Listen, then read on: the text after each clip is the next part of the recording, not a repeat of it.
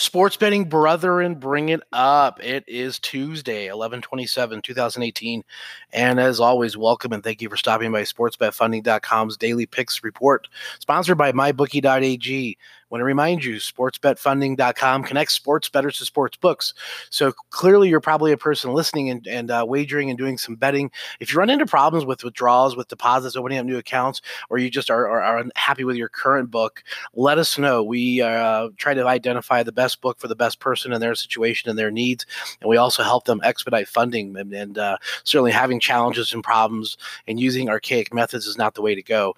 We actually do the cryptocurrency or the Bitcoin transfer for the clients. We don't run into issues if you hear about cryptocurrency and the drop in price or the up in price or the volatility of it, et cetera, et cetera. We're sort of using its highway. We're not really using it as an investment. We're basically using it as a highway to transfer funds back and forth to help expedite for minimal expense, for security, for safety, and for, again, minimal costs. So it's really the way to go. And we do it for you. We do all that for you, so you don't have to acquire any of the Bitcoin.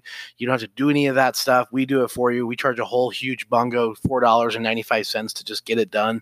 And it's ideally after you're in the system, we're up and running and it's smooth. So let us help you out if you're looking for that. In the meantime, we bring you, of course, the compilation of the top selections from the Sharks, the Pigs, the Big Boys, and we just pass that along to you as added value.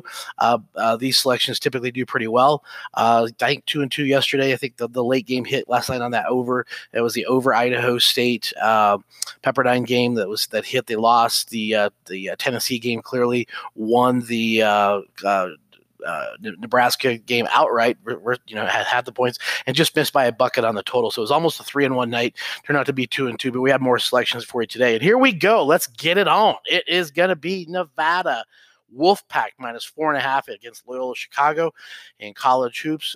Also, North Texas +9.5 over Oklahoma, or not over, but with Oklahoma, and that's North Texas with Oklahoma at +9.5 with North Texas. Also, a couple games that look to be some line changers here. East Carolina, that lined up at a +7 for East Carolina.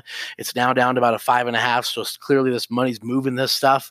And that one, again, you may have lost a little bit of the value, but they're clearly on East Carolina, moving that down to about 5.5 for East Carolina over Wilmington. So those are the three selections that we have currently. There is also a play, it looks like, on the Memphis Grizzlies. Let me get you a current line on that.